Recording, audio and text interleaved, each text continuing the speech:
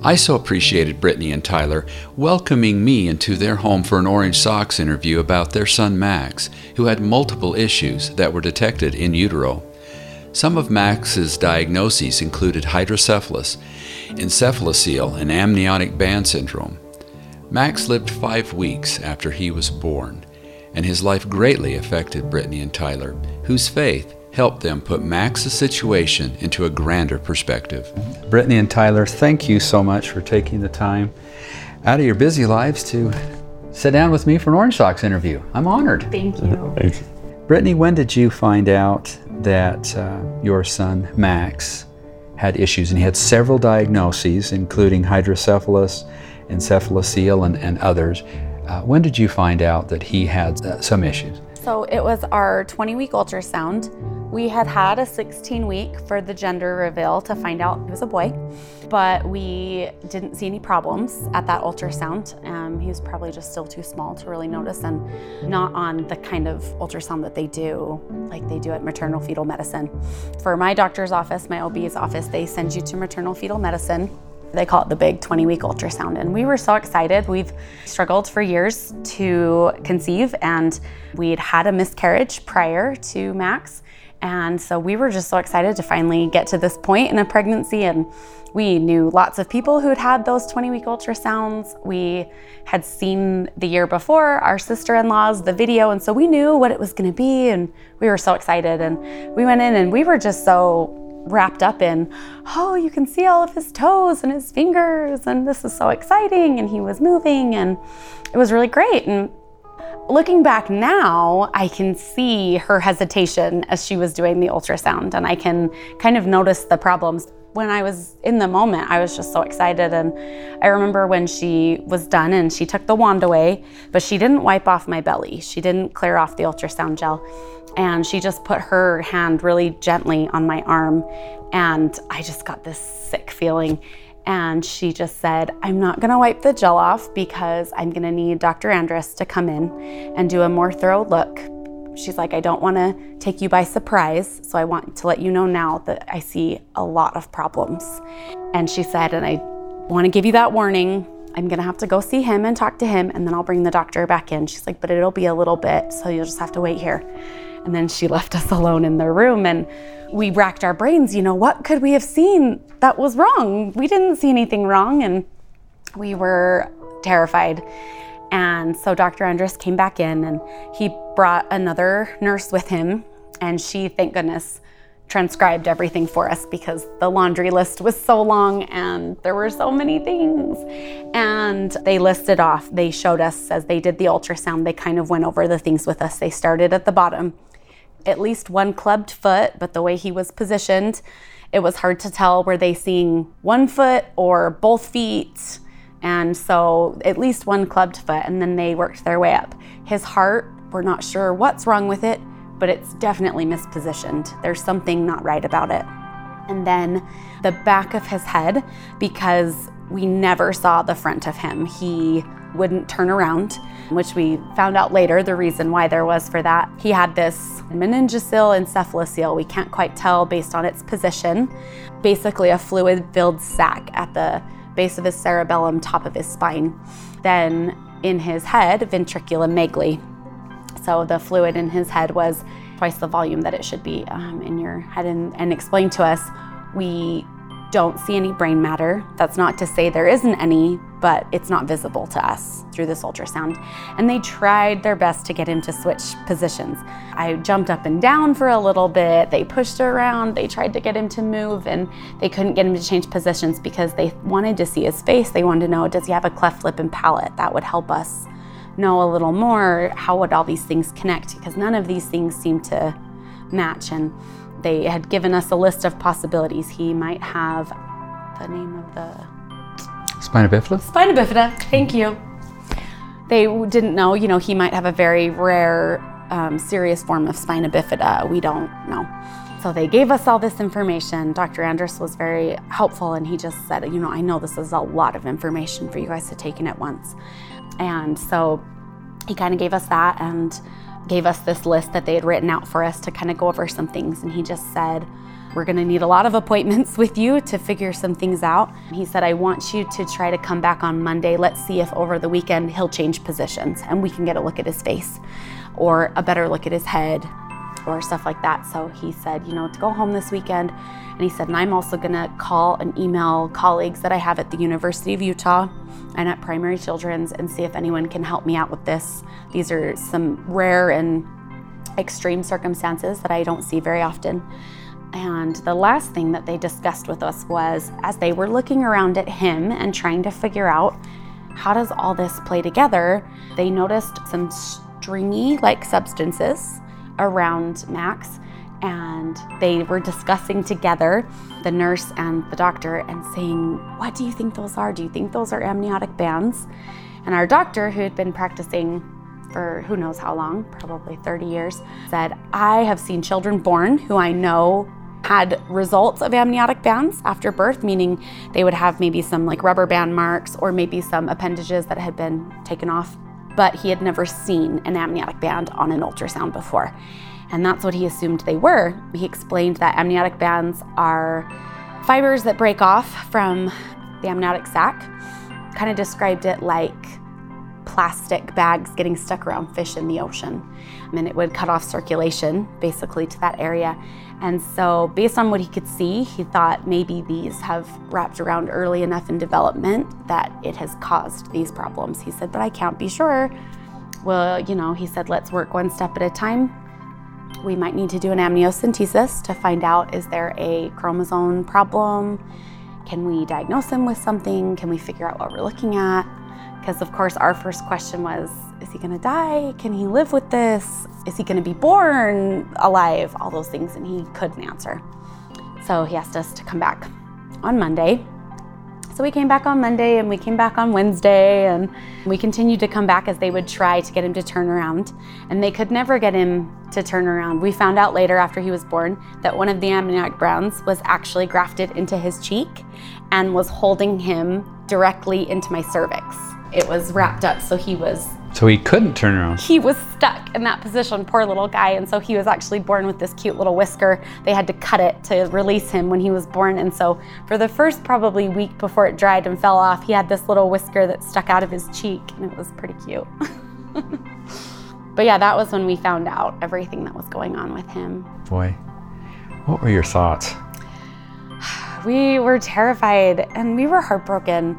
We had wanted a baby for so long, and after our miscarriage at 12 weeks with our first baby, we just thought, if you can get past that mark, then you're golden. And so we felt so good after that 3-month mark. We felt like, then everything's gonna be fine. And 16 weeks, we found out it was a boy. We didn't expect ever for that to be coming, and it was so much information to take at once, and we were really scared. But we also remember when they left us in the room before they were gonna let us go, they gave us some time to just get our stuff together and get ready to leave. And we both looked at each other, and I remember distinctly Tyler saying to me, I know we're both really scared, but don't you feel really peaceful?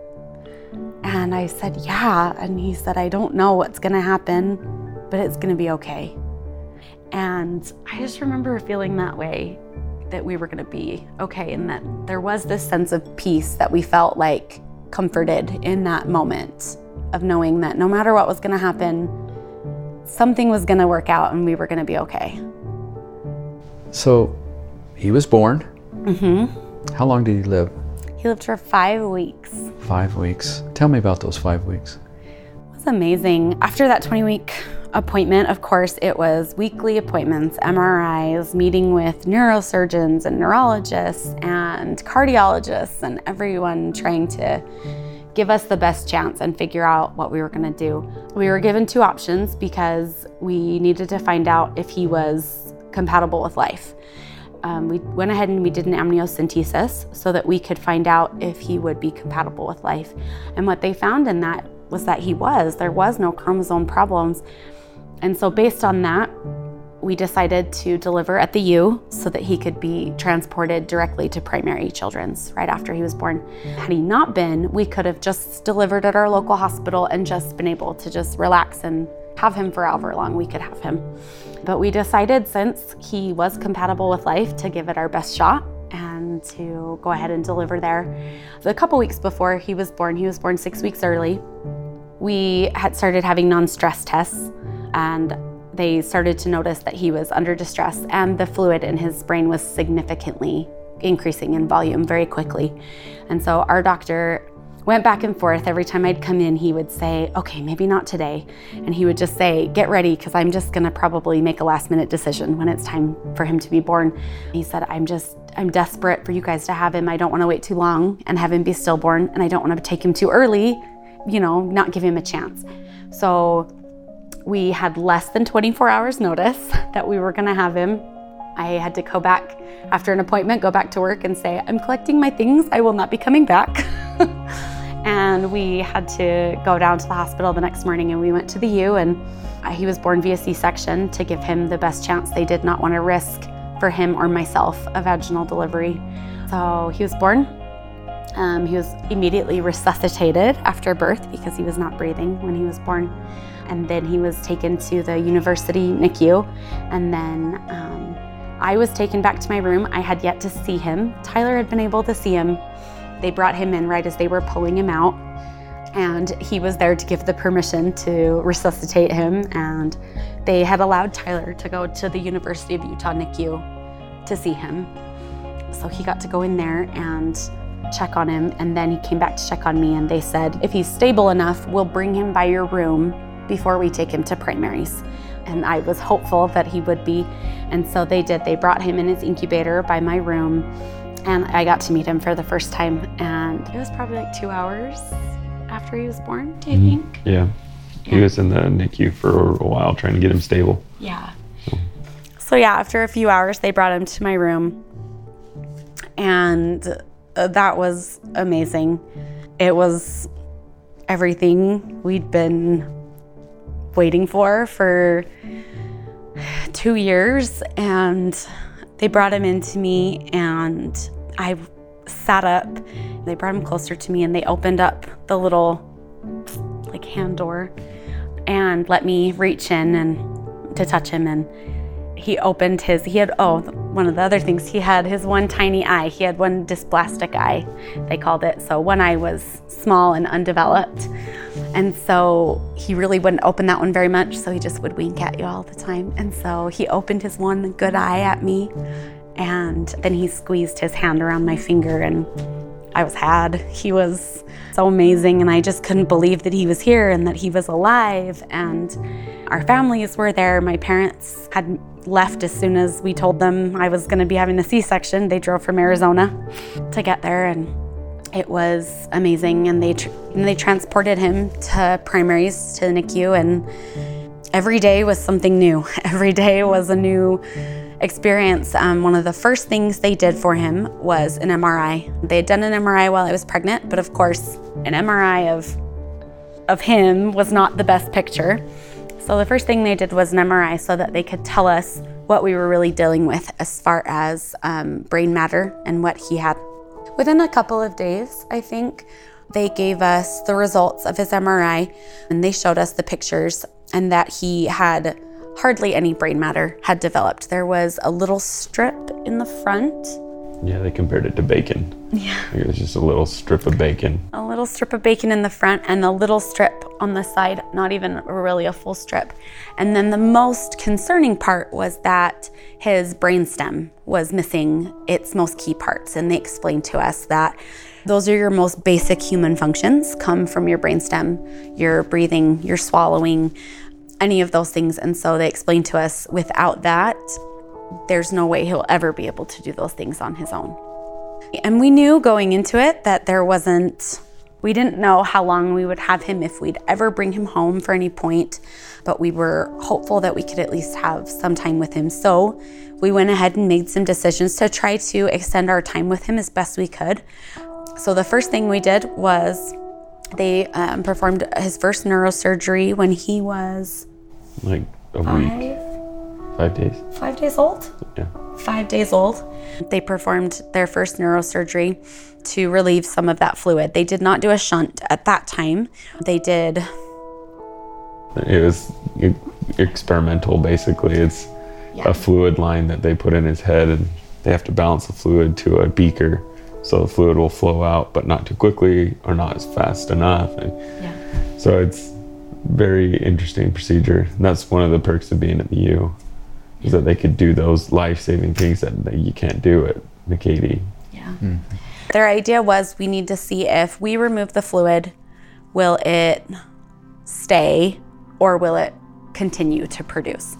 And so they tried that first, and the fluid began to go down. His little light bulb, alien-shaped head began to become the shape of a normal baby's head. After a couple of days after they had done that and the fluid had started to go down and he had stabilized, they let us hold him finally for the first time. I remember we went in that day and we sat down and we were asking the nurse how he was doing, and she said, "Well, do you want to hold him?" And I immediately started bawling. And I was like, "Yeah, I can hold him. You're gonna let me hold him?" And she said, "Yeah, I don't see why not." I asked the neurosurgeon and they said, we can let you hold him for 15 minutes. And so I got 15 minutes that day. They let us hold him, and that was amazing. I didn't know if I would ever get to hold him, and to be able to do that was incredible. Just to be near him was the most amazing feeling in the world. He was so strong and he was so mighty, and just the power in his presence was remarkable, and he was such a fighter. And so I got to hold him, and then the next day they let Tyler hold him. After that, it was just kind of hit or miss here and there, but we could hold him for just small 15 to 30 minute spurts depending on how well he was doing that day. They had him intubated, of course. He couldn't breathe on his own. So they would kind of turn the machines up and down here and there to see how he would do, and sometimes he would breathe over them, which was beyond any of their comprehension and ours, and sometimes they would have to turn him up significantly. He would need a lot of support. Eventually, they did the surgery to put in a shunt, and they explained to us everything we knew. Every surgery was, if we don't do this, he'll die, but this surgery could kill him. And so our hope was always that we could get a little bit longer with him, and so we did. And when we did the second surgery, they put in the shunt to help just make him comfortable. And right after they put in the shunt, he started to get an infection from the shunt site in his abdomen, and it started to get really red and inflamed, and we got really worried. He got really sick for a couple of days, and they warned us, he could get meningitis from this shunt, and if he does, that'll be the end of it. And they did the antibiotic, and within a couple of days he was back to himself, and he was happy, and he was doing good again, and he was even starting to breathe over his machine. And the main head doctor was talking about extubating him, and we were excited and terrified because we didn't know how he could be extubated. They said he'd never breathe on his own, and that was amazing. And so they tried, and then he started to get sick again, and they started to turn up the supports more.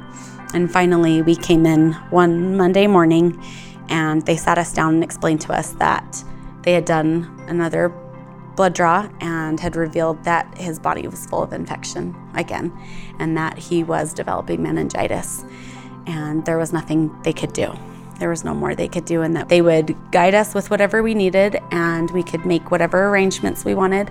And when we were ready to turn the machines off, we could, and we were allowed to do that. And that was when he was exactly 5 weeks old. So he never made it out of the hospital. He was there the entire time. And so when you interacted with him, you would go to the hospital and interact. That was probably very difficult to have to do, and with a litany of treatments and litany of issues that he had. Tell me about the joys. There were so many.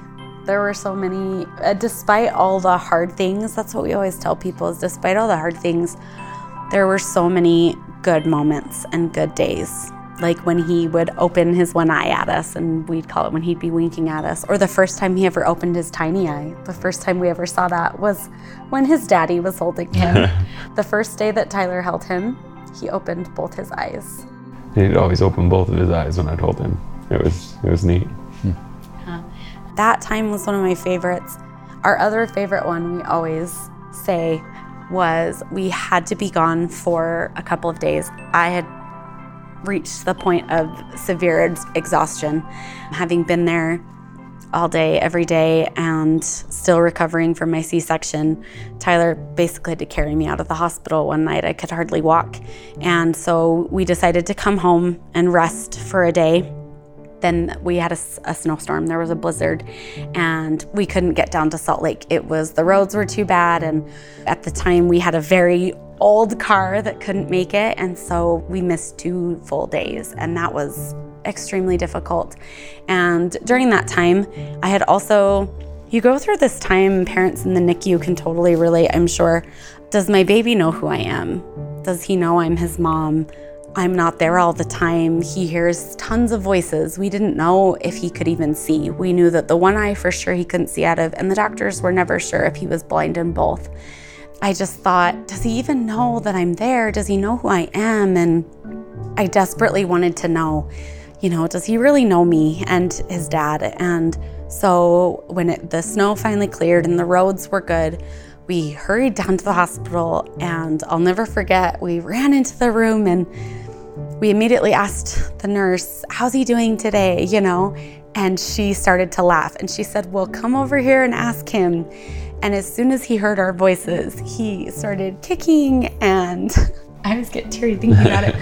He started kicking and punching his fists in the air, and he had this huge smile on his face, and he was so happy to see us. And when he'd overexert, he had this little air leak in his tube, and so he'd make this little squeaky noise. And he was squeaking at us, and he was so happy. And that was such a special and important moment for me, to know that he definitely knew who we were, and he had missed us, and that he identified us.